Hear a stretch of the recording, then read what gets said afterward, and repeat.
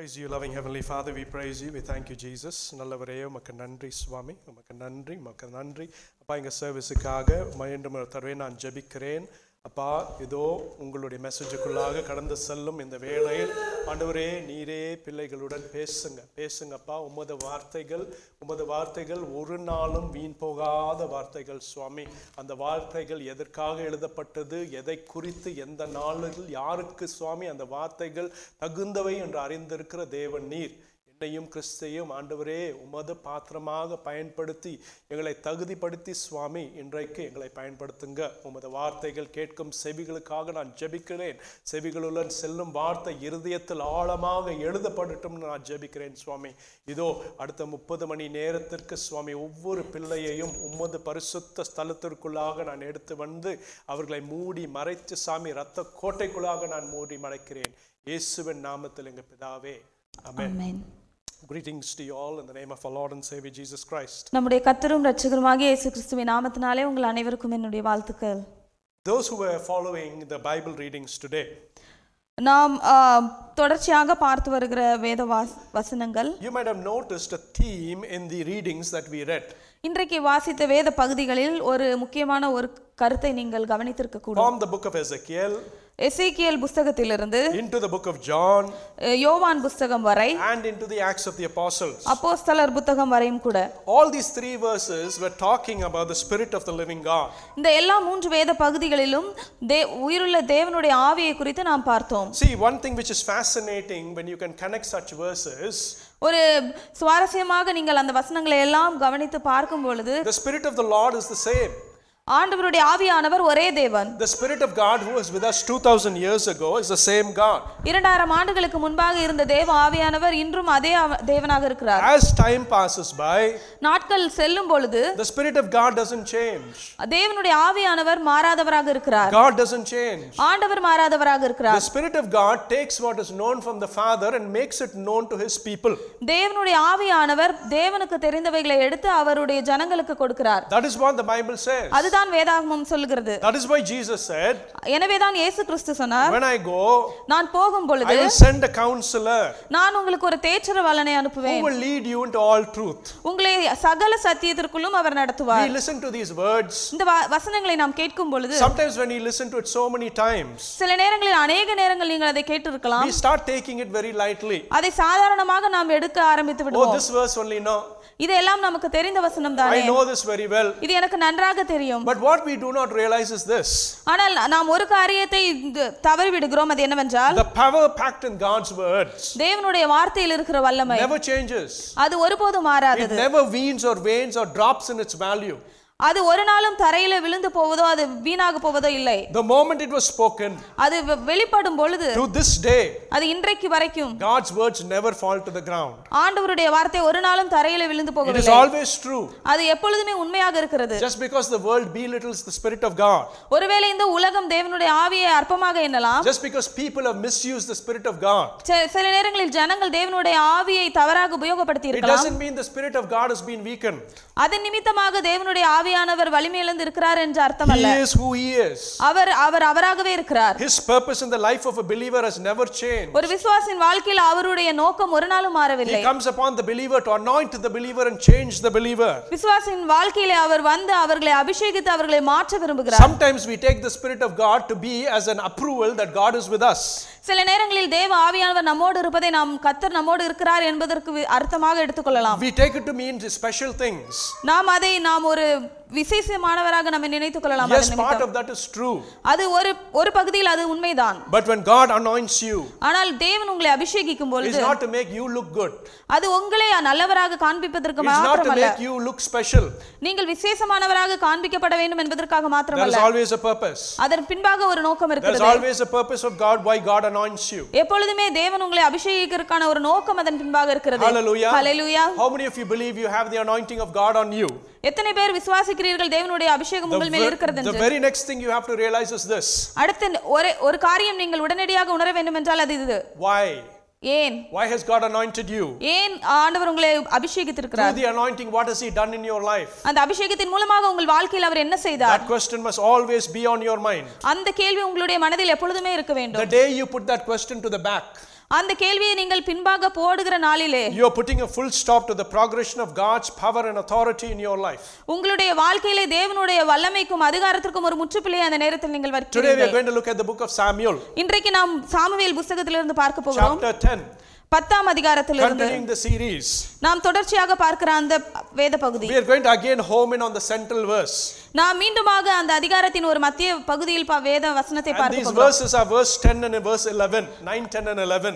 அது 9, 10, 11ஆம் வசனங்கள். The Bible says in 1 Samuel 10:9, வேதாகமம் சொல்கிறது 1 Samuel 10:9 God changed Saul's heart. தேவன் அவனுக்கு வேறே இருதயத்தை கொடுத்தார். The later part of verse 10 says, அந்த 10ஆம் வசனத்தின் கடைசி பகுதியில் இவ்வாறு வாசிக்கிறோம். the Spirit of God came powerfully upon him. அப்பொழுது தேவனுடைய ஆவி அவன் மேல் இறங்கினதினால். And then something else happens in verse 11. 11ஆம் வசனத்தில் மற்றொரு காரியம் நடக்கிறதை பார்க்கிறோம். People see this transformation in Saul. ஜனங்கள் சவுலின் வாழ்க்கையில் நடந்த வித்தியாசத்தை பார்த்தார்கள். And they ask a question. அவர்கள் ஒரு கேள்வியை They கேட்கிறார்கள். say, what has this happened to the son of Kish? அவர்கள் கேட்கிறார்கள், கீசின் குமாரனுக்கு வந்தது என்ன? They are astonished by the transformation that has taken place in this man's life. அவர்கள் இந்த மனிதனுடைய வாழ்க்கையில் நடந்த மாறுதல்களை பார்த்து ஆச்சரியப்பட்டார்கள். We are going to pick up that verse. நாம் அந்த வசனத்தை எடுத்துக்கொள்ள The போகிறோம். verse which said, God changed Saul's heart. அந்த ஒரு வசனத்திலே தேவன் சவுலுடைய இருதயத்தை மாற்றினார் என்ற வசனத்திலிருந்து The பார்க்க verse which போகிறோம். said the Spirit of God came powerfully upon Saul. தேவனுடைய ஆவி அவன் மேல் இறங்கினதினால் என்று பார்க்கிறோம். And we are going to interpret those verses using Ezekiel 36 verse 26-27.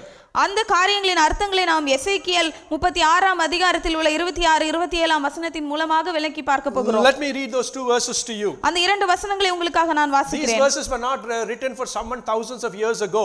ஒரு 1000 வருடங்களுக்கு முன்பாக வாழ்ந்த ஜனங்களுக்காக எழுதப்பட்ட வார்த்தைகள் அல்ல. They are alive even this day. இன்றும் கூட அந்த வார்த்தைகள் ஜீவனுள்ளதாக இருக்கிறது. When you read these verses, if you replace the names by your name, it will perfectly match. நீங்கள் இந்த வசனங்களை வாசிக்கும் பொழுது அதில் வருகிற பெயர்களில் உங்கள் பெயரை வைத்து வாசிப்பீர்கள் என்றால் அது உங்களுக்கு பொருத்தமாக Here's இருக்கும். what the Bible says. இங்கே வேதாகமம் இவ்வாறு I will சொல்கிறது. give you a new heart and put a new spirit in you. நான் உங்களுக்கு ஒரு புதிய இருதயத்தை, நவமான இருதயத்தை கொடுத்து உங்கள் உள்ளத்திலே புதிதான ஆவியை I கட்டளையிட்டு will remove from you a heart of stone and give you a heart of flesh. கல்லான இருதயத்தை உங்கள் மாம்சத்திலிருந்து எடுத்து போட்டு சதையான இருதயத்தை I உங்களுக்கு will கொடுப்பேன். put my spirit in you. உங்கள் உள்ளத்திலே என் ஆவியை வைத்து. And catch these words, they are very important. இது முக்கியமான வார்த்தை, இதை நீங்கள் பிடித்துக் கொள்ள வேண்டும். And move you to follow my decrees and be careful with my laws. உங்களை என் கட்டளைகளில் நடக்கவும் என் நியாயங்களை கைக்கொள்ளவும் அவைகளின்படி செய்யவும் பண்ணுவேன். How many of you heard the phrase the churning of the spirit?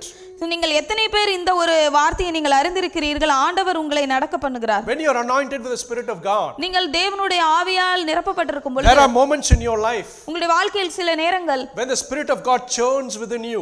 உங்களுக்குள்ளாக ஆவியானவர் ஏவுகிற ஒரு அனுபவம். He will point you in a particular direction. அவர் உங்களை ஒரு இடத்திற்கு நேராக அவர் வழி The நடத்துவார். voice will be so loud that you cannot ignore that voice. ஒரு சத்தம் உங்களுக்குள்ளாக மிகவும் சத்தமாக இருக்கலாம், அதை நீங்கள் தவறவிடாதபடி. You will want to do something else. நீங்கள் ஒருவேளை வேற ஒரு காரியத்தை செய்ய He விரும்பலாம். will say, no, this is where I want you to be. ஆனால் அவர் சொல்லுவார், இல்லை நீங்கள் இந்த காரியத்தில் தான் நீங்கள் இருக்க வேண்டும் என்று. How many of you have felt that way in your life? எத்தனை பேர் உங்களுடைய வாழ்க்கையில் அதை நீங்கள் Some உணர்ந்திருக்கிறீர்கள்? people, they say, well, the churning of the Spirit is not in the Bible. ஒரு சிலர் சொல்லலாம், ஆவியானவரின் ஏவுதல் என்பது அது வேதாகமத்தில் இல்லை என்று. Here it is right slap bang in the middle in Ezekiel 27. இங்கே எசேக்கியேல் 27ஆம் வசனத்தில் அங்கே நாம் பார்க்கிறோம், ஆவியானவர் அதை தெளிவாக See குறிப்பிட்டிருக்கிறார். what the Lord is saying. இங்கே ஆண்டவர் ஆவியானவர் என்ன சொல்கிறார் He என்று says, I பாருங்கள். will put my spirit in you அவர் சொல்லுகிறார், என்னுடைய ஆவியை உங்களில் வைத்து and move you to follow my decrees and to keep my law. என் கட்டளைகளில் நடக்கவும் என் நியாயங்களை கைக்கொள்ளவும் அவைகளின்படி செய்யவும் பண்ணுவேன். One of the things as believers we get when we are anointed by the Spirit of God விசுவாசிகள் செய்ய வேண்டிய ஒரு காரியம், ஆவியானவரின் அபிஷேகத்தை பெறும் பொழுது is God moving in your life. ஆண்டவர் உங்களுடைய வாழ்க்கையிலே அசைவாடுகிறாரா? What you don't want to do, He will get you to do. நீங்கள் செய்ய விரும்பாத காரியத்தை அவர் நீங்கள் செய்ய வேண்டும் என்று விரும்புவார். Many years in my life, பல வருடங்களுக்கு முன்பாக என்னுடைய there வாழ்க்கையில் was this huge push towards me to come and serve in the ministry. தேவனுடைய ஊழியத்தை செய்வதற்கான ஒரு பெரிய உந்துதல் என்னுடைய வாழ்க்கையில் I இருந்தது. never used to respond. நான் அதற்கு எப்பொழுதும் மறுமொழி I will கொடுக்காமல் say, இருப்பேன். Lord, so quickly. ஆண்டவரே, ஏன் இவ்வளவு சீக்கிரமாக? But when I left university, நான் என்னுடைய கல்லூரியை முடித்த பொழுது I went to the church in our college. நான் என்னுடைய கல்லூரியில் இருந்த ஒரு ஆலயத்திற்கு சென்றேன். It was locked. அது மூடப்பட்டிருந்தது. I stood outside the church. நான் அதன் வெளியே நின்று கொண்டிருந்தேன். And I told the Lord, நான் ஆண்டவரிடத்தில் இவ்வாறு சொன்னேன். Lord, I've done my masters. ஆண்டவரே, நான் என்னுடைய மேற்படிப்பை முடித்து விட்டேன். Give me 2 years, Lord. I will work and then I will come and serve you. எனக்கு 2 வருடங்கள் கொடுங்கள், நான் வேலை செய்துவிட்டு உம்முடைய பணிக்கு I வருகிறேன். told the Lord, give me 2 years, Lord. I will go and work and then I will come and serve you. ஆண்டவரே, எனக்கு 2 ஆண்டுகளை தாரும், நான் முதலாவது சென்று வேலைகளை செய்துவிட்டு பின்பு உம்முடைய பணிக்கு வருகிறேன். That weekend I was on a train to Kadalur, அந்த வார முடிவிலே நான் கடலூருக்கு ரயிலில் சென்று கொண்டிருந்தேன். traveling in the unreserved compartment. நான் அங்கே அன்ரிசர்வ்ட்ல டிராவல் பண்ணிட்டு இருந்தேன். No place to sit down. அங்கே உட்கார்வதற்கு இடமில்லை. I was standing at the door of that train. அந்த வாசற்படியில நின்று கொண்டிருந்தேன். I was looking up at the sky. நான் வானத்தை பார்த்து And I said to the Lord again, ஆண்டவரிடத்தில் மீண்டுமாக சொன்னேன், this is Lord, I finished my studies. ஆண்டவரே, என்னுடைய படிப்பை முடித்து விட்டேன். I don't know what my future holds. என்னுடைய எதிர்காலம் என்ன வைத்திருக்கிறது என்று Lord, தெரியவில்லை. I know you said you want me to serve you.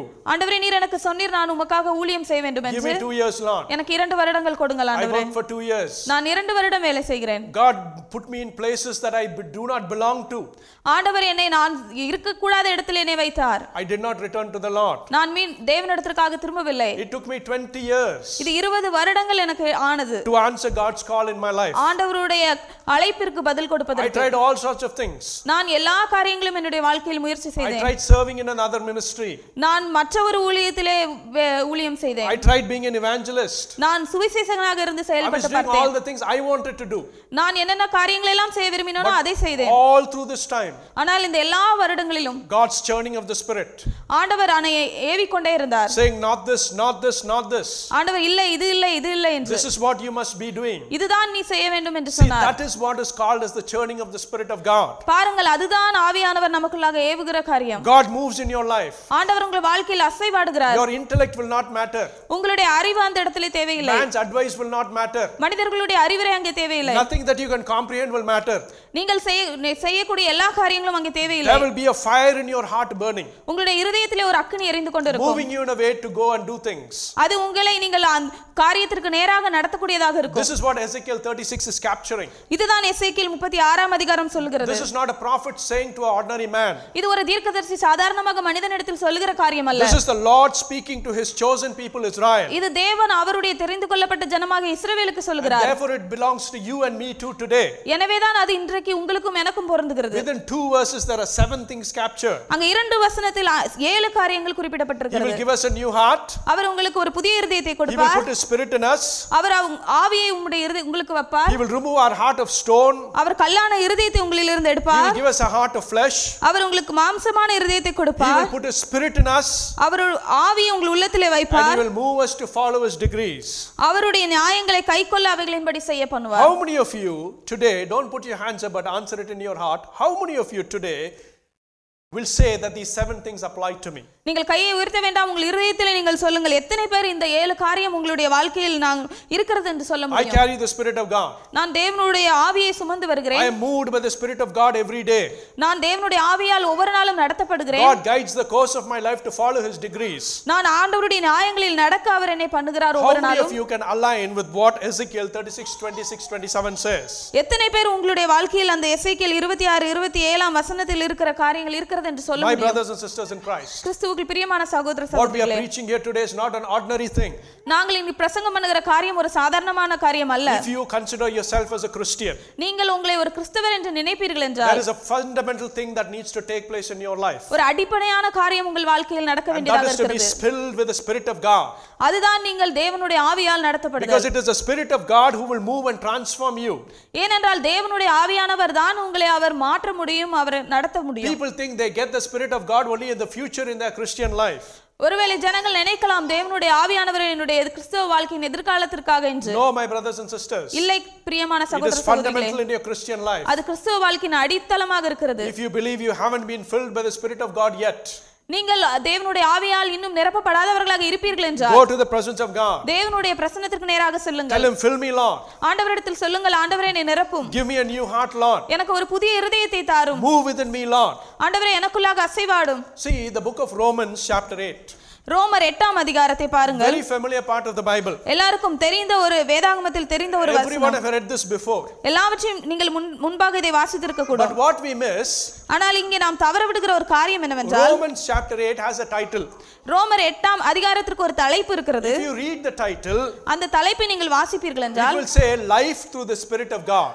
அது இவ்வாறாக சொல்லும், தேவனுடைய ஆவியால் வருகிற வாழ்க்கை. See, Romans 8 talks about the life of a believer when they are anointed by the Spirit of God. ரோமர் 8ஆம் அதிகாரத்திலே ஒரு விசுவாசியினுடைய வாழ்க்கை தேவ ஆவியால் நிரப்பப்பட்டிருக்கிறதை குறித்து கூறுகிறது. I'm going to call out 4 things.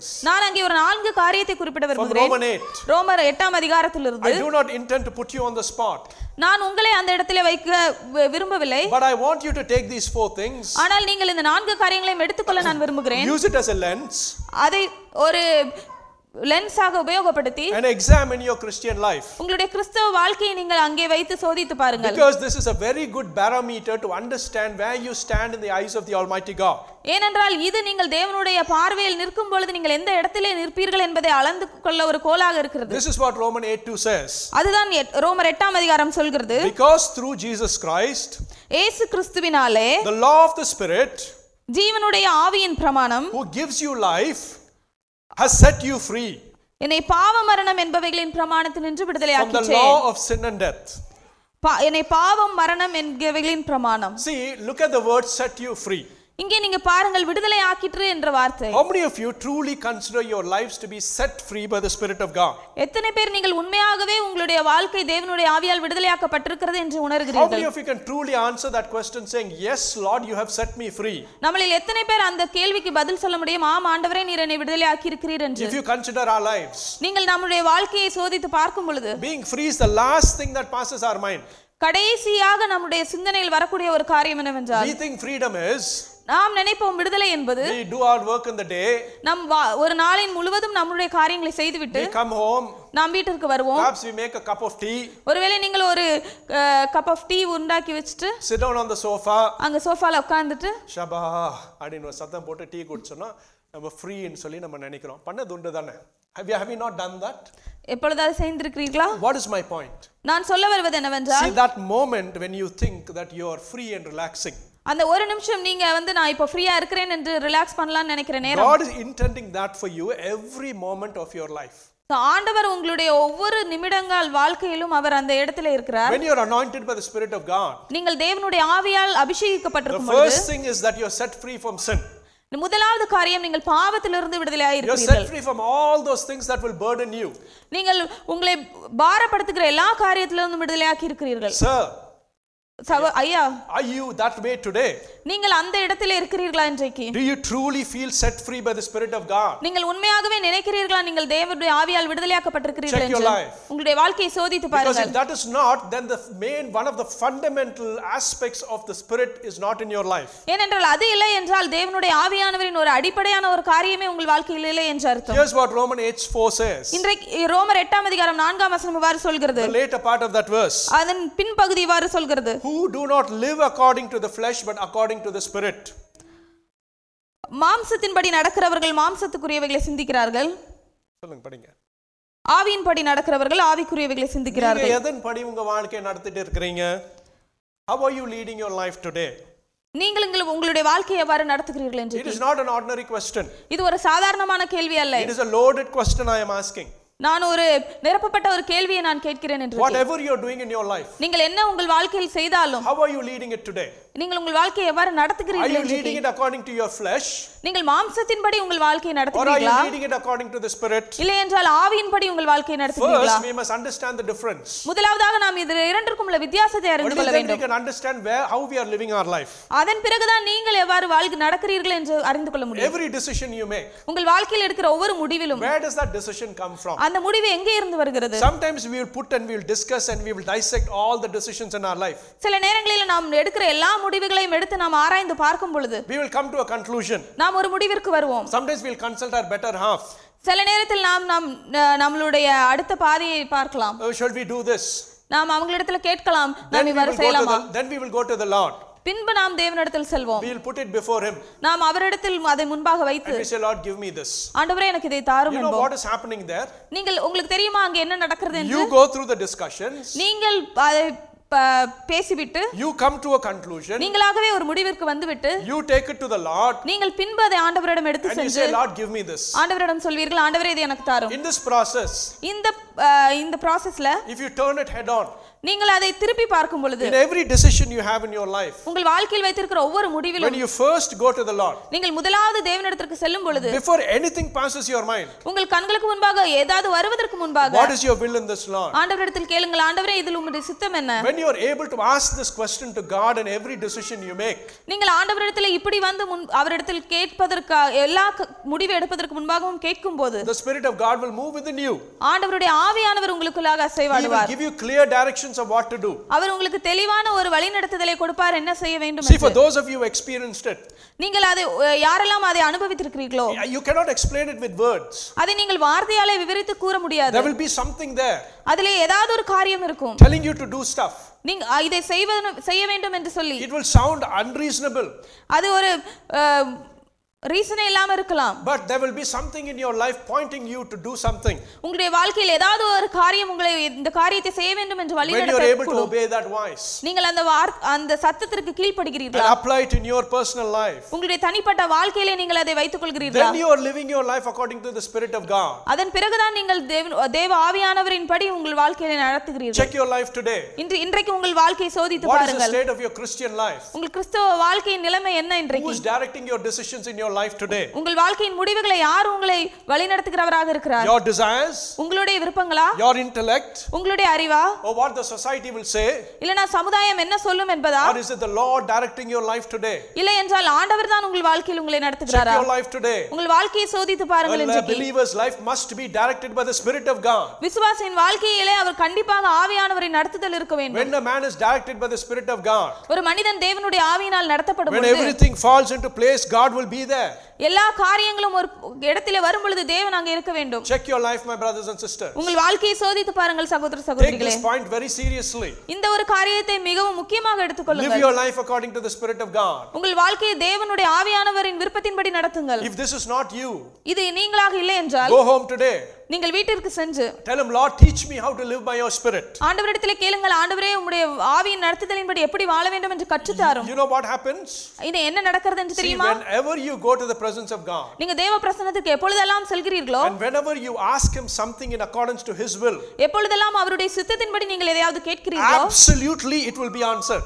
கண்டிப்பாக அதற்கு பதில் வரும். There is no room for that prayer not to be answered. அங்கே பதில் இல்லை என்பதற்கான இடமே இல்லை. When you go and ask for other things, there is a room that the prayer will not be answered. நீங்கள் மற்ற காரியங்களுக்காக போய் நிற்கும் பொழுது ஒருவேளை அங்கே பதில் இல்லாமல் இருக்கலாம். But whenever you go to the presence of God, ஆனால் நீங்க எப்பொழுதெல்லாம் தேவ சமூகத்திற்கு and when you செல்கிறீர்களோ, ask him something in accordance to his will, அவருடைய சித்தத்தின்படி நீங்கள் கேட்கிறீர்களோ, 100%, 100% certainly, கண்டிப்பாக the Lord will answer your prayer. ஆண்டவர் உங்கள் ஜெபத்திற்கு பதில் And what தருவார். is his will here in the book of Romans 8:4b?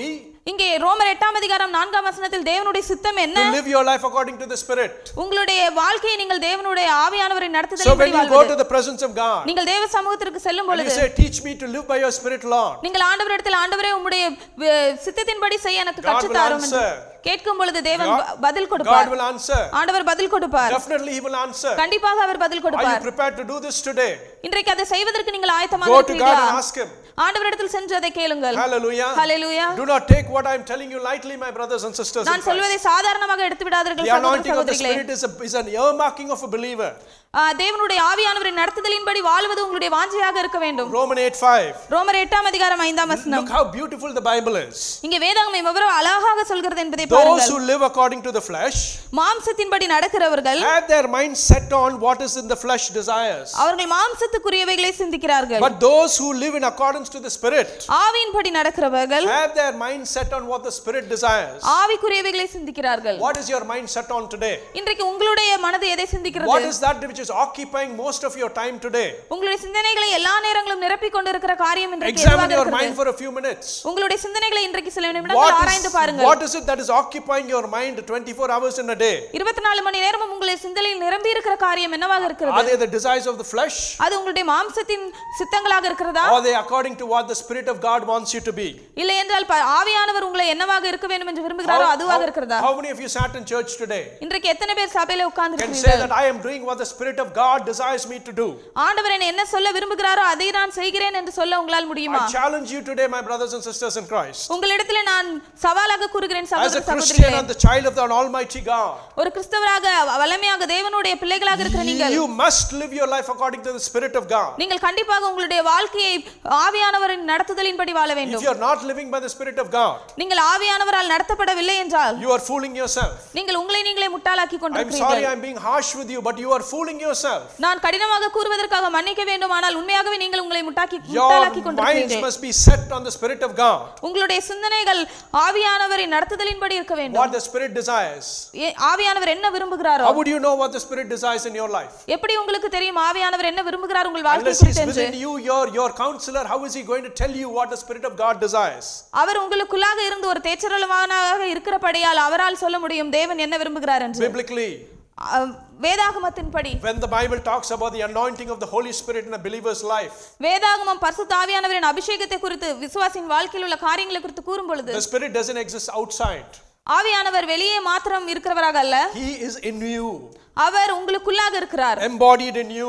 அவர் உங்களுடைய சரீரத்திற்குள்ளாக வாசம் That is why பண்ணுகிறார். the Bible says you are the temple of the living God. எனவேதான் வேதாகமம் சொல்கிறது நீங்கள் ஜீவனுள்ள தேவனுடைய ஆலயமா In இருக்கிறீர்கள். the Old Testament, பழைய ஏற்பாட்டு the காலத்திலே Spirit of God was in the temple and the tabernacle. தேவனுடைய ஆவியானவர் ஆலயத்திலேயும் ஆசரிப்பு கூடாரத்திலேயும் இருந்தார். But today you are the tabernacle of the living God. ஆனா இன்றைக்கு நீங்கள் தான் ஜீவனுள்ள தேவனுடைய ஆசரிப்பு கூடாரமாக You இருக்கிறீர்கள். cannot consider yourself to be a Christian if you are not filled by the Spirit of God.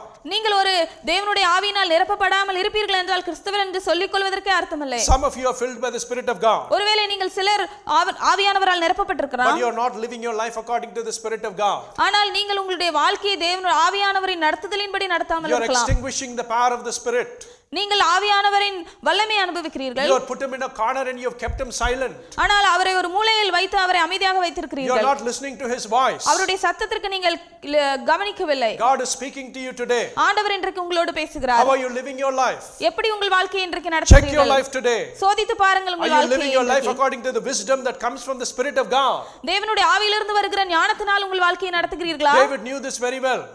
இது தாவீதுக்கு நன்றாக தெரியும். When he had sinned with Bathsheba, தாவீது பத்சேபாளிடத்தில் he was பாவத்தில் afraid உட்பட்டபோது that God will take his spirit away from him. அவர் பயந்து கொண்டார், பரிசுத்த ஆவியை தன்னிடத்திலிருந்து தேவன் எடுத்துக்கொள்வாரோ என்று. And those are the words Ajay read at the beginning of the sermon. அதுதான் service. இந்த ஆராதனையின் ஆரம்பத்திலே அஜய் வாசித்த He வேத says, பகுதி. create in me a pure heart, O God, ஆண்டவரே புது இருதயத்தை என்னுடைய இருதயத்திலே and renew சிருஷ்டியும், a steadfast spirit within me. உம்முடைய ஆவியை என்னுடைய இருதயத்திலே உயிர்ப்பியும் என்று Do not சொல்கிறார். take your Holy Spirit away from me. உம்முடைய பரிசுத்த ஆவியை என்னிடத்திலிருந்து எடுத்துக்கொள்ளாதிரும் You என்கிறார். see those words? இந்த வார்த்தைகளை A கவனித்தீர்களா? man is led by the Spirit of God ஒரு மனிதன் தேவனுடைய ஆவியால் நடத்தப்படும் is பொழுது using everything that Ezekiel chapter 20:36 said. அது அவர் எசேக்கியேல் 36 அதிகாரத்தில் உள்ள 26 27 வசனங்களை உபயோகப்படுத்துகிறார். Create in me a pure heart, O Lord. ஆண்டவரே புதிய இருதயத்தை என்னுடைய இருதயத்திலே What does சிருஷ்டியும். Ezekiel say? அங்க எசேக்கியேல் என்ன I சொல்கிறார்? will give you a new heart. நான் உனக்கு புதிய இருதயத்தை I will கொடுப்பேன், put my spirit in you. என்னுடைய ஆவியை உன்னுடைய உள்ளத்திலே And I வைத்து will move you to follow my degrees. என் நியாயங்களில் நடக்க உன்னை பண்ணுவேன் என்று சொல்கிறார். Hallelujah. Hallelujah. Hallelujah. Hallelujah. Are you all with me today? நீங்கள் எல்லாரும் என்னோடு இருக்கிறீர்களா Romans இன்றைக்கு? 8:14. ரோமர் 8:14 Look what the Bible says. அங்க வேதாகமம் என்ன சொல்கிறது என்று For பாருங்கள். those who are led by the Spirit of God are the children of God. எவர்கள் தேவனுடைய ஆவியினாலே நடத்தப்படுகிறார்களோ அவர்கள் தேவனுடைய புத்திரராய் We இருக்கிறார்கள். sing these songs saying, Appa, you're my father and you're my mother. நாம் பாடலிலே பாடுகிறோம், ஆண்டவரே நீர்தான் என்னுடைய தகப்பன் தாய் என்று. ஒரு தாய் தேற்றுவதை போல அருமையான பாடல் நம்ம பாடுறோம். We sing those songs very well. நாம் அந்த பாடல்களை நன்றாக பாடுகிறோம். But to be the child of the living God, ஆனால் ஜீவனுள்ள தேவனுடைய பிள்ளைகளாக இருப்பதற்கு, to be the child of the living God who is our father, நம்முடைய தகப்பனாய் இருக்கிற ஜீவனுள்ள தேவனுடைய பிள்ளைகளாக இருப்பதற்கு the Bible categorically states வேதாகமம் இவ்வாறு தெளிவாக கூறுகிறது. there is no two ways to interpret it. அதற்கு இரண்டு வழிகள் இல்லை அதை The சொல்வதற்கு. book of Romans chapter 8, ரோமர் 8 அதிகாரத்தில் இவ்வாறு இருக்கிறது. which titles and said a life through the Spirit. அது வேதாகமம் இவ்வாறு சொல்கிறது, தேவனுடைய ஆவியினால் வருகிற வாழ்க்கை என்று. This is what it says. இதுதான் அவர் அது சொல்கிறது. Those who are led by the Spirit of God தேவனுடைய ஆவியினால் எவர்கள் நடத்தப்படுகிறார்களோ are the children of God. அவர்கள் தேவனுடைய புத்திரராய் இருக்கிறார்கள். Do you consider yourself to be a child of the Lord? நீங்கள் தேவனுடைய பிள்ளைகள் என்று சொல்ல முடியுமா இப்பொழுது? Then you must be led by the Spirit of God. அப்படி என்றால் நீங்கள் உண்மையாகவே தேவனுடைய ஆவியினால் நடத்தப்பட In வேண்டும். the book of 1 Samuel chapter 10, 1 Samuel 10 we அதிகாரத்தில் see God changing Saul's heart. இங்கே நாம் பார்க்கிறோம் தேவன் சவுலின் இருதயத்தை We மாற்றுகிறார். see that God puts his spirit upon Saul. இங்கே நாம் பார்க்கிறோம் ஆண்டவர் அவருடைய ஆவியை சவுலின் இருதயத்தில் வைக்கிறார். Then in the New Testament, புதிய ஏற்பாட்டிலே there is another Saul that we are very well aware of. நாம் எல்லாருக்கும் தெரிந்த மற்றொரு சவுல் இருக்கிறார். The book of Acts chapter 9. அப்போஸ்தலர் 9ஆம் அதிகாரம். I will be finished in 10 minutes, 15 minutes. இன்னும் 10-15 நிமிடத்தில் நாம் முடித்து விடுவோம். Stay with me. என் கூட இருங்க. Don't lose your attention. It's very important we get hold of this. உங்கள் கவனத்தை சிதற விடாதீர்கள். இது மிகவும் முக்கியமான காரியமாக இருக்கிறது. Look what is happening in Acts chapter 9. இங்கே அப்போஸ்தலர் 9ஆம் அதிகாரத்தில் என்ன நடக்கிறது என்று பாருங்கள். 7,000 years after the book of Ezekiel was written. எசேக்கியேல் எழுதப்பட்டு 7000 ஆண்டுகளுக்கு பின்பாக In Acts chapter 9 verse 10. அப்போஸ்தலர் 9ஆம் அதிகாரம் 10ஆம் வசனம். The Bible says, வேதாகமம் சொல்கிறது, in Damascus there was a disciple named Ananias. தமஸ்குவிலே அனனியா என்னும் பெயருள்ள ஒரு சீஷன் இருந்தான். The Lord called him in a vision. அவனுக்கு கர்த்தர் தரிசனமாகி, and Ananias said, yes Lord.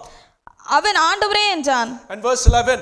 11ஆம் வசனம். The Lord told Ananias, அப்பொழுது கர்த்தர் சொல்கிறார், go to the house on Judas and Straight Street. நீ எழுந்து நேர் தெரு எனப்பட்ட தெருவுக்கு போய் and ask for a man from Tarsus called Saul.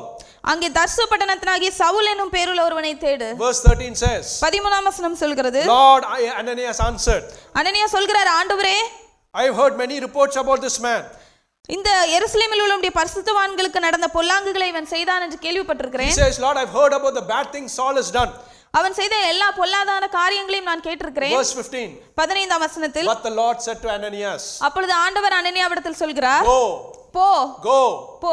This is the man I have chosen. இதுதான் நான் தெரிந்து கொண்ட மனிதன். To be my instrument as a voice to the Gentiles. அங்கே புறஜாதிகளுக்கு நான் தெரிந்து கொண்ட பாத்திரமாய் இருக்கிறான். And in verse 17. அங்கே 17ஆம் வசனத்தில், the Bible says, வேதாகமம் சொல்கிறது, and Ananias went to the house and entered it. அங்கே அனனியா அந்த வீட்டுக்குள் பிரவேசித்தார். I want you to consider what is happening here. நான் இங்கே நடக்கிற ஒரு காரியத்தை நீங்கள் அறிந்து கொள்ள விரும்புகிறேன். God has a purpose. ஆண்டவர் ஒரு நோக்கத்தை வைத்திருந்தார். God has a plan for a particular man called Ananias. அங்கே அனனியா என்கிற ஒரு மனிதனுக்கு ஒரு திட்டத்தை ஆண்டவர் வைத்திருந்தார். God appears to him in a vision. அவனுக்கு ஆண்டவர் தரிசனத்திலே தரிசனமாகிறார். This man was able to interpret that vision and understand that God was calling him. அந்த மனிதனுக்கு அந்த தரிசனத்தின் அர்த்தத்தை ஆண்டவர் என்ன சொல்ல வருகிறார் என்பதை புரிந்து கொள்ள முடிந்தது. When the Lord calls Ananias, பின்பு ஆண்டவர் அனனியாவை கூப்பிடுகிறார். the Bible says, வேதாகமம் சொல்கிறது, he said, yes Lord. அவன் சொன்னான், ஆண்டவரே. Yes Lord. ஆம் ஆண்டவரே. How many of you sat in church today? எத்தனை பேர் இன்றைக்கு சபையில இருக்கிறீர்கள்? When you hear the voice of God, நீங்கள் தேவனுடைய சத்தத்தை கேட்கும் பொழுது, are saying yes Lord? ஆம் ஆண்டவரே. Or are you saying, could it be the Lord? நீங்கள் இல்லை என்றால் நீங்கள் இவ்வாறு சொல்கிறீர்களா, இது ஆண்டவரா என்று? Give me a confirmation Lord. எனக்கு ஒரு உறுதியை கொடும் ஆண்டவரே என்று. Perhaps I misunderstood Lord. ஒருவேளை நாம் உம்மை தவறாக அறிந்திருக்கலாம் என்று. Here is a man anointed by the Spirit of God. இங்கே தேவனுடைய ஆவியினால் நிரப்பப்பட்ட ஒரு மனிதன் சொல்கிறார். When the Lord calls him, அவனை ஆண்டவர் கூப்பிடும் பொழுது, he says yes Lord. அவன் சொல்கிறான், ஆம் ஆண்டவரே. God gives this man an instruction. இந்த மனிதனுக்கு ஆண்டவர் ஒரு காரியத்தை கூறுகிறார். A churning of the Spirit. அங்கே ஆவியானவருடைய ஏவுதல் இருக்கிறது. Saying go Ananias. ஆண்டவர் சொல்கிறார், நீ போ அனனியாவே. Ananias' reasoning comes into mind. இங்கே அனனியாவிற்கு சில காரியங்கள் அவன் கண்களுக்கு முன்பாக வருகிறது. He says, Lord, this man is killing all the Christians. அவன் சொல்கிறான், ஆண்டவரே, கிறிஸ்தவர்களை கொலை செய்த மனிதன் இவன் அல்லவா? You are asking me to go there Lord. நீர் என்னை அங்கே அவனிடத்திற்கு போக சொல்கிறீர். Even in our lives, இன்று நம்முடைய வாழ்க்கையிலும் கூட, when God calls us, ஆண்டவர் நம்மை கூப்பிடும் பொழுது, we come up with 101 excuse. நாம 101 காரியங்களோடு அவரிடத்தில் வருவோம். I can't sing. என்னால் பாட முடியாது. I can't pray. என்னால் ஜெபிக்க முடியாது. Message, how can I give a message? நான் எப்படி செய்தி கொடுக்க முடியும்? Or what can I do in the church? நான் சபையில என்ன செய்ய முடியும்? When God calls you, ஆனால் ஆண்டவர் உங்களை கூப்பிடும் பொழுது, give him all of these responses. அவர் இந்த எல்லா பதில்களையும் நாம் அவரிடத்தில் சொல்கிறோம். See, there are one single words in the Bible that always astonishes me. இங்க வேதாகமத்துல ஒரு வசனம் எப்பொழுதுமே என்னை பிரமிக்க பண்ணும். There are single words. ஒரே ஒரு வசனம். When God saw the storm, ஆண்டவர் அங்கே புயலை அனுப்பும் பொழுது, he says இறையாதே, be still. He says be still. ஆண்டவர் சொல்கிறார், இறையாதே, அமைதலாயிரு. Two words. இரண்டு வார்த்தைகள். Here look at what God says to Ananias. இங்கே ஆண்டவர் என்ன சொல்கிறார் அனனியாவிடத்தில்? Go. நீ போ. ஒரே ஒரு வார்த்தை, go. Only one word. ஆண்டவர் சொல்கிறார், போ. God says, I am going to use Saul to achieve my purpose. அங்கே ஆண்டவர் சொல்கிறார், சவுலை என்னுடைய நோக்கத்திற்காக நான் தெரிந்து கொண்டேன். There is something here that we can very easily miss. இங்கே ஒரு எல்லாரும் ஒரு காரியத்தை தவறவிடக் கூடும். Here is Ananias. இங்கே அனனியா இருக்கிறார். An anointed man of God. ஆண்டவரால் அபிஷேகிக்கப்பட்ட ஒரு மனிதன். God speaking to him. ஆண்டவர் அவனோடு பேசுகிறார். God giving him visions. அவனுக்கு ஆண்டவர் தரிசனங்களை கொடுக்கிறார். Why cannot God use Ananias to preach to the Gentiles? ஏன் ஆண்டவர் அனனியாவை கொண்டு புறஜாதிகளுக்கு பிரசங்கிக்கலாமே? Why does he want Saul? ஏன் ஆண்டவர் சவுலை கூறுகிறார்? See, the point is, இங்கே சொல்ல வருகிற காரியம் என்னவென்றால், Christian life, உங்களுடைய கிறிஸ்தவ வாழ்க்கையில் every of you have a responsibility. நீங்கள் எப்பொழுதாவது ஒரு பொறுப்பை கொண்டிருப்பீர்கள் God has என்றால் chosen you for a purpose. ஆண்டவர் உங்களை ஒரு நோக்கத்திற்காக தெரிந்து He will கொண்டிருக்கிறார். accomplish that purpose only through you. அந்த நோக்கத்தை அவர் உங்கள் மூலமாக மாத்திரம் He தான் will put நிறைவேற்றுவார். people in your life to direct you towards that purpose. உங்களுடைய வாழ்க்கையில் அவர் சில ஜனங்களை கொண்டு வந்து அந்த நோக்கத்திற்கு நேராக உங்களை But நடத்துவார். only you can achieve that purpose. ஆனால் அந்த நோக்கத்தை நீங்கள் மாத்திரம் தான் நிறைவேற்ற முடியும். When God explained to him, ஆண்டவர் அதை வெளிப்படுத்தி கூறும் பொழுது the Bible says, வேதாகமம் சொல்கிறது, Ananias went to the house and entered it. அங்கே அனனியா அந்த வீட்டுக்குள் பிரவேசித்தான். See, in Acts 2:17 the Bible says, அப்போஸ்தலர் 2:17 வசனத்தில் In வேதாகமம் the இவ்வாறு last சொல்கிறது, days, கடைசி I நாட்களில் will pour out my spirit on all the people. மாம்சமான யாவர் மேலும் என் ஆவியை Your ஊற்றுவேன். sons and daughters will prophesy. உங்களுடைய குமாரரும் குமாரத்திகளும் தீர்க்கதரிசனம் Your young சொல்வார்கள். men will see visions. உங்களுடைய வாலிபர் தரிசனங்களை And your பார்ப்பார்கள். old men will dream dreams. உங்களுடைய மூப்பர் சொப்பனங்களை காண்பார்கள். Here is a man, Ananias. இங்கே ஒரு மனிதன் இருக்கிறார், அனனியா. There, God's spirit is showing this man visions to accomplish his purpose. தேவனுடைய ஆவியானவர் தரிசனங்களை காண்பித்து அவருடைய சித்தத்தை நிறைவேற்ற இந்த மனிதனை See, in Romans பயன்படுத்துகிறார். 8b, இங்கே ரோமர் 8 அதிகாரம் the spirit of, பாருங்கள். it says the spirit of God dwells within us. இங்கே தேவனுடைய ஆவியானவர் நமக்குள்ளாக வசம் In பண்ணுகிறார். verse 26 it says, 26 வசனத்தில் இவ்வாறு சொல்கிறது, it helps us in our weakness. நம்மளுடைய பலவீனங்களில் நமக்கு உதவி செய்கிறார் In our. verse 4 we saw the Bible says, 4 வசனத்தில் வேதாகமம் இவ்வாறு they சொல்கிறதை don't walk பார்த்தோம். by the flesh but they walk by the spirit of God. அவர்கள் மாம்சத்தின் படி நடவாமல் ஆவியின்படி நடக்கிறார்கள். Take these three things, இந்த 3 காரியங்களையும் எடுத்துக் apply கொள்ளுங்கள். to what happened to Ananias. இங்கே அனனியாவின் வாழ்க்கையில் நடக்கிறதை நீங்கள் The spirit எடுத்து of God was பாருங்கள். dwelling within him. அவனுக்குள்ளாக தேவனுடைய ஆவியானவர் வாசம் He பண்ணுகிறார். was weak. He said, Lord, how can I go to this murderous man? அவன் பலவீனமாக இருக்கிறான். ஆண்டவரே, இந்த கொலைபாதகனிடத்தில் நான் எவ்வாறு The செல்வேன் என்று spirit of சொல்கிறார். God helps you in your weakness. தேவனுடைய ஆவியானவர் உங்களுடைய பலவீனங்களில் உங்களுக்கு உதவி செய்கிறார். Your weakness may be sin, ஒருவேளை உங்களுடைய பலவீனம் பாவமாக or இருக்கலாம். your weakness may be disobedience. ஒருவேளை உங்களுடைய பலவீனம் கீழ்ப்படியாமையாக But the இருக்கலாம். spirit of the God is essential so that he will help you in your weakness. ஆனால் தேவனுடைய ஆவியானவர் உங்களுடைய பலவீனங்களில் உதவி செய்வதற்கு முக்கியமானவராக இருக்கிறார். When we go back to the book of 1 Samuel 10, 1 Samuel 10 அதிகாரத்திற்கு we நாம் picked செல்லும் up பொழுது 3 verses. அங்கே நாம் 2 வசனங்களை The எடுத்துக்கொண்டோம். Bible says God changed Saul's heart.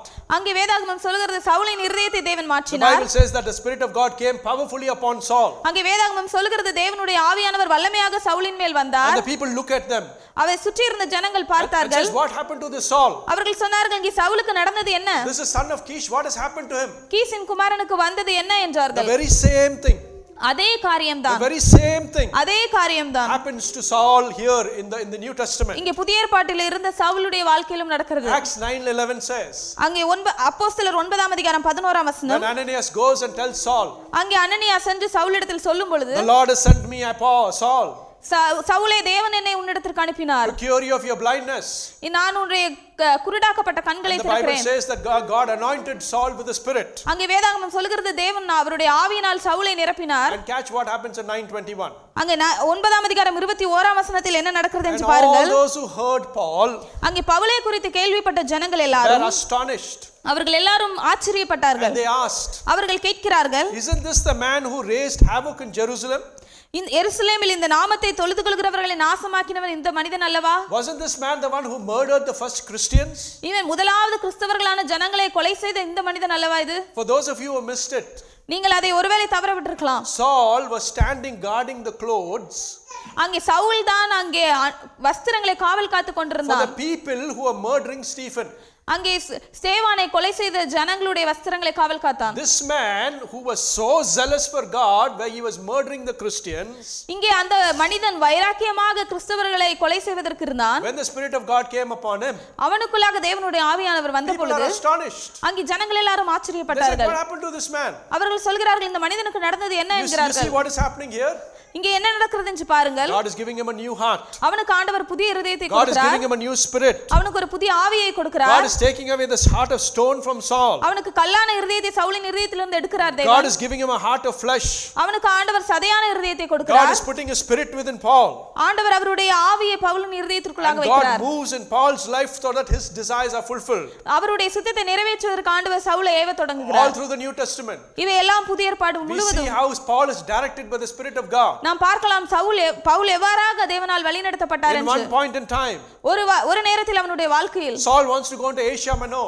Saul Asia தேசத்திற்கு செல்ல But the விரும்பும்போது Spirit of God prevents him from going there.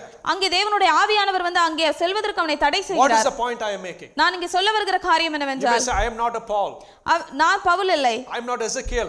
நான் எசேக்கியேல் இல்லை, But you are the child of the Almighty God. ஆனால் நீங்கள் வல்லமையான தேவனுடைய பிள்ளைகள். God has promised to give you His Spirit. ஆண்டவர் அவருடைய ஆவியை கொடுப்பதற்கு உங்களுக்கு வாக்குத்தத்தம் If you செய்திருக்கிறார். carry the Spirit of God, நீங்கள் தேவனுடைய ஆவியை சுமந்து செல்வீர்கள் you are என்றால் not the same person again. நீங்கள் மீண்டுமாக அதே நபராக இருக்க You போவதில்லை. cannot be the same person again. நீங்கள் அதே நபராக மீண்டும் இருக்க போவதில்லை. You will be transformed. நீங்கள் மறுரூபமாக்கப்பட்டவர்களாக You will be a இருப்பீர்கள். completely different person. நீங்கள் முழுவதுமாக வித்தியாசமான You நபராக will இருப்பீர்கள். not be able to fall into the trap of sin. நீங்கள் அங்கே பாவம் என்கிற கண்ணியில் அகப்படுகிறவர்களாக இருக்க மாட்டீர்கள். Is that you today? இன்றைக்கு அது நீங்களாக இருக்கிறீர்களா? My brother and sister in Christ. கிறிஸ்துவுக்குள் பிரியமான சகோதர Is சகோதரிகளே, that you today? அது இன்றைக்கு நீங்களாக இருக்கிறீர்களா? Do not pass it by and say, this is not for me. இது எனக்கு அல்ல என்று நீங்கள் அதை தவறவிட்டு கடந்து செல்கிறவர்களாக God wants இருக்காதீர்கள். to use you. ஆண்டவர் உங்களை உபயோகப்படுத்த விரும்புகிறார். God wants to anoint you with the Spirit of God. அவருடைய ஆவியினாலே உங்களை நிரப்ப விரும்புகிறார். Hallelujah. Hallelujah. So here we see in the book of Samuel 10, இன்றைக்கு நாம் பார்க்கிறோம் 1 சாமுவேல் 10 God அதிகாரத்தில் wants to use Saul to become the king of Israel. ஆண்டவர் சவுலை இஸ்ரவேலின் ராஜாவாக உருவாக்கி பயன்படுத்த First he விரும்பினார். has to change his heart முதலாவதாக அவனுடைய இருதயத்தை அவர் மாற்ற so that வேண்டும். he can be moved by the Spirit of God, so that he can lead his people. ஏனென்றால் அவன் தேவனுடைய ஆவியினால் நடத்தப்பட்ட அவருடைய ஜனங்களை நடத்துகிறவனாக இருக்க Why முடியும். is God doing this? ஏன் ஆண்டவர் இதை செய்கிறார்? He himself wanted to lead the nation Israel. அவர்தானே அவர் இஸ்ரவேல் ஜனங்களை நடத்த But விரும்பினார். the people say, no, I don't want you. ஆனால் ஜனங்கள் சொன்னார்கள், ஆண்டவரே நீர் எங்களுக்கு வேண்டாம், Give us a king. எங்களுக்கு ஒரு ராஜாவை தாரும். This merciful God, அவர் இரக்கமுள்ள தேவன். this merciful God இந்த இரக்கமுள்ள தேவன் looks at his people அவருடைய ஜனங்களை பார்த்து and say, they have rejected me, அவர் சொன்னார், இவர்கள் என்னை but தள்ளினார்கள், I'll give them what they want. ஆனால் அவர்கள் விரும்புகிறதை நான் அவர்களுக்கு But what கொடுக்கிறேன். does he do?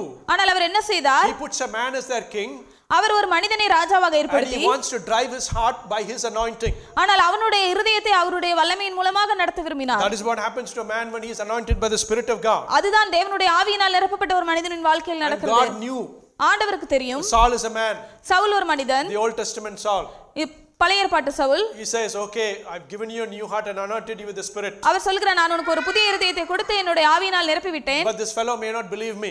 ஆனால் இந்த மனிதன் என்னை ஒருவேளை நம்பாமல் So இருக்கலாம். Samuel says, எனவே சாமுவேல் சொல்கிறார், all that I'm telling you is in 1 Samuel chapter 10. நான் இப்பொழுது சொல்கிறதெல்லாம் 1 சாமுவேல் 10 அதிகாரத்தில் இருக்கிறது. If you go home and you read that, you will find all of what I'm narrating to you. நான் இப்பொழுது சொல்கிற எல்லா காரியங்களையும் நீங்கள் வீட்டில் சென்று இந்த அதிகாரத்தை வாசிப்பீர்கள் என்றால் தெரியும். God gives him 3 signs. அவனுக்கு ஆண்டவர் 3 அடையாளங்களை கொடுக்கிறார். But signs are so brilliant and accurate. அந்த எல்லா அந்த அடையாளங்கள் எல்லாமே மிகவும் ஆச்சரியமான The அடையாளங்களாக இருக்கிறது. location is very certain. அந்த எல்லா இடங்களும் மிகவும் குறிப்பான இடங்கள். The detail about the people he will meet is so specific. அவன் சந்திக்க போகிற ஜனங்களை குறித்து திட்டவட்டமான வெளிப்பாடுகள் அங்கே And the இருக்கிறது. words that the people who he meets speaks has also been prophesied to him. அவன் சந்திக்க போகிற ஜனங்கள் என்ன வார்த்தையை கூறுவார்கள் என்பது கூட தீர்க்கதரிசனமாக கூறப்பட்டது. The Lord gives all of these signs to Saul. இந்த எல்லா அடையாளங்களையும் ஆண்டவர் சவுலுக்கு In கொடுக்கிறார். the book of Samuel, the Bible says, அங்கே சாமுவேலின் புத்தகத்தில் வேதாகமம் that சொல்கிறது, very same day, அதே நாளிலே all of these signs were fulfilled. அந்த எல்லா அடையாளங்களும் Look நிறைவேறின. at what is happening. இங்க என்ன நடக்கிறது என்று பாருங்கள். 5 minutes and I'm finished. இன்னும் 5 நிமிடத்தில் நான் முடித்து Stay விடுவேன். with me. என் கூட இருங்க. Look at what is happening here. இங்க என்ன நடக்கிறது என்று பாருங்கள். God is filling this man by his Spirit. ஆண்டவர் இந்த மனிதனை அவருடைய ஆவியினால் God நிரப்புகிறார். is giving him signs to show that it is he who is working in his life. ஆண்டவர் அடையாளங்களை கொடுத்து அவனுக்கு அவர்தான் அவனுடைய வாழ்க்கையில் செயல்படுகிறார் என்பதை நிரூபிக்க விரும்பினார். Has God given you signs in your life? உங்களுடைய வாழ்க்கையில் தேவன் அடையாளங்களை Has கொடுத்திருக்கிறாரா? God spoken to you? ஆண்டவர் உங்களோடு பேசி இருக்கிறாரா? Has God revealed his purpose in your life? உங்களுடைய வாழ்க்கையில் அவருடைய திட்டத்தை வெளிப்படுத்தி இருக்கிறாரா? Have you been following what God has told you? ஆண்டவர் உங்களுக்கு சொன்னதை நீங்கள் தொடர்ந்து பின்பற்றுகிறீர்களா? The Bible is very clear of what Saul does. வேதாகமம் இங்கே தெளிவாக கூறுகிறது இங்கே என்ன சவுல் செய்தார் என்று. Astonishing thing happens to Saul. இங்கே ஆச்சரியமான காரியங்கள் சவுலின் வாழ்க்கையில் But நடக்கிறது. when the time comes for him to be anointed as a king 7 days later, ஆனால் அவனுக்கு நேரம் வரும்பொழுது அவன் ராஜாவாக அபிஷேகம் பண்ணப்படுவதற்கு 7 நாட்கள் கழித்து Saul is nowhere to be found. அங்கே சவுலை காணவில்லை. The Bible is so beautiful in this. இங்கே வேதாகமம் அழகாக கூறுகிறது, When they go searching for Saul, அங்கே அவர்கள் சவுலை தேடி சென்ற பொழுது the Bible says வேதாகமம் சொல்கிறது, he is hiding amongst the baggage. அவன் தளவாடங்கள் இருக்கிற இடத்திலே தன்னை ஒளித்துக் This கொண்டிருந்தான். man is hiding amongst the baggage. இங்கே அவன் சவுல் தளவாடங்கள் இருக்கிற இடத்திலே ஒளித்துக் கொண்டிருந்தான். I have a question for you. நான் உங்களுக்கு ஒரு கேள்வியை வைத்திருக்கிறேன். Very important question. மிகவும் முக்கியமான கேள்வி. How many of you today எத்தனை பேர் இன்றைக்கு are hiding amongst the baggage? நீங்கள் தளவாடங்கள் இருக்கிற இடத்திலே ஒளித்துக் How கொண்டிருக்கிறீர்கள்? many of you are hiding amongst the baggage today? எத்தனை பேர் இன்றைக்கு தளவாடங்கள் அண்டையில் ஒளித்துக் கொண்டிருக்கிறீர்கள்? Hiding from God. ஆண்டவருக்கு மறைவாக ஒளித்துக்கொண்டு, hiding from his purpose. அவருடைய நோக்கத்திற்கு மறைவாக ஒளித்துக்கொண்டு, Do not want to do what he has asked you to do, அவர் உங்களுக்கு என்ன செய்ய வேண்டும் என்று சொன்னாரோ அதை செய்ய விரும்பாமல், despite the signs and wonders that he has done in your life, உங்களுடைய வாழ்க்கையில் அவர் செய்த அற்புத அடையாளங்களை எல்லாம் மறைத்து, despite the calling he has in your life. உங்கள் வாழ்க்கைக்கு அவர் வைத்திருக்கிற அழைப்பை மீறி, My brothers and sisters in Christ, கிறிஸ்துவுக்குள் பிரியமான சகோதர are சகோதரிகளே, you hiding amongst the baggage today? நீங்கள் தளவாடங்களண்டையில் ஒளித்துக் கொண்டவர்களாக It is இருக்கிறீர்களா? time to come out. இது நீங்கள் வெளியே வருவதற்கான It is நேரம். time to come and accept the purpose of God in your life. வெளியே வந்து தேவனுடைய உங்கள் வாழ்க்கைக்கான திட்டத்தை நீங்கள் ஏற்றுக்கொள்ள வேண்டிய நேரம் இது. Hallelujah. Hallelujah. We began at the 1 Samuel chapter 10. நாம் 1 சாமுவேல் 10ஆம் அதிகாரத்தில் தொடங்கினோம். We are going through these series. நாம் தொடர்ச்சியாக பார்த்து வருகிறோம். From each of these chapters, God is speaking to us and giving us instructions. இந்த ஒவ்வொரு அதிகாரத்திலிருந்தும் ஆண்டவர் நம்மோடு பேசி நமக்கு ஆலோசனைகளை கொடுக்கிறார். We are reading what happened in those days. அந்த நாட்களில் நடந்த காரியங்களை நாம் வாசிக்கிறோம். But we are taking it and seeing how it applies to our life today. ஆனால் இதை எடுத்து நம்முடைய வாழ்க்கையில் இதை எவ்வாறு நாம் அபியாசப்படுத்துகிறோம் என்று In பார்க்கிறோம். chapter 10, 10ஆம் God அதிகாரத்தில் anoints Saul. ஆண்டவர் சவுலை அபிஷேகிக்கிறார். Today we saw how important it is to be anointed by the Spirit of God. இன்றைக்கு நாம் பார்த்தோம் தேவனுடைய ஆவியினால் அபிஷேகிக்கப்படுவது எவ்வளவு முக்கியம் We என்று. saw that despite God showing Saul the signs, நாம் பார்த்தோம் ஆண்டவர் சவுலுக்கு அடையாளங்களை கொடுத்தது மட்டுமல்லாமல் he was hiding amongst the baggage. அதன் பிறகும் அவன் போய் தளவாடங்களண்டில் ஒளித்துக் If you கொண்டான். do not take anything at all today, இன்றைக்கு நீங்கள் எதுவும் எடுத்துக்கொள்ளவில்லை என்றாலும் here are two things I want you to take away. நீங்கள் இந்த 2 காரியங்களை எடுத்துக்கொள்ள வேண்டும் என்று நான் You விரும்புகிறேன். must be anointed by the Spirit of God. நீங்கள் முதலாவதாக கண்டிப்பாக தேவ ஆவியினால் It is அபிஷேகிக்கப்பட்டிருக்க வேண்டும். fundamental for a Christian. அது கிறிஸ்தவத்தின் வாழ்க்கைக்கான அடித்தளம். Because a life of a Christian is a life lived according to the book of Romans 8. ஏனென்றால் ஒரு கிறிஸ்தவனுடைய வாழ்க்கை என்பது ரோமர் 8ஆம் அதிகாரத்தில் கொடுக்கப்பட்ட அந்த வசனங்களின்படி வாழ்கிற வாழ்க்கை. You cannot live that life நீங்கள் அந்த வாழ்க்கையை வாழவில்லை என்றால் without the Spirit of God. நீங்கள் தேவ ஆவியால் அப்படி வாழ முடியாது. Ask him for the Spirit of God. தேவனுடைய ஆவிக்காக நீங்கள் கேளுங்கள். Second, இரண்டாவதாக, if you consider that you are anointed, நீங்கள் ஒருவேளை நீங்கள் அபிஷேகிக்கப்பட்டிருக்கிறீர்கள் என்று நினைப்பீர்கள் I என்றால், speak in tongues, Lord. ஆண்டவரே நான் அந்நிய பாஷையில் I பேசுகிறேன், prophesy, God. நான் தீர்க்கதரிசனம் சொல்கிறேன், Good. நல்லது. But is God speaking to your life and leading the life that you must live? ஆனால் ஆண்டவர் உங்களோடு பேசி நீங்கள் அவர் விரும்ப வேண்டிய வாழ்க்கையை வாழ உங்களுக்கு சொல்கிறாரா? Are you being obedient to him? அவருக்கு நீங்கள் கீழ்ப்படுகிறீர்களா? Or are you hiding amongst the baggage? இல்லை என்றால் நீங்கள் தளவாடங்களை ஒளித்துக் கொண்டிருக்கிறீர்களா? Hallelujah. Hallelujah. Hallelujah. Hallelujah. Thank you, Lord.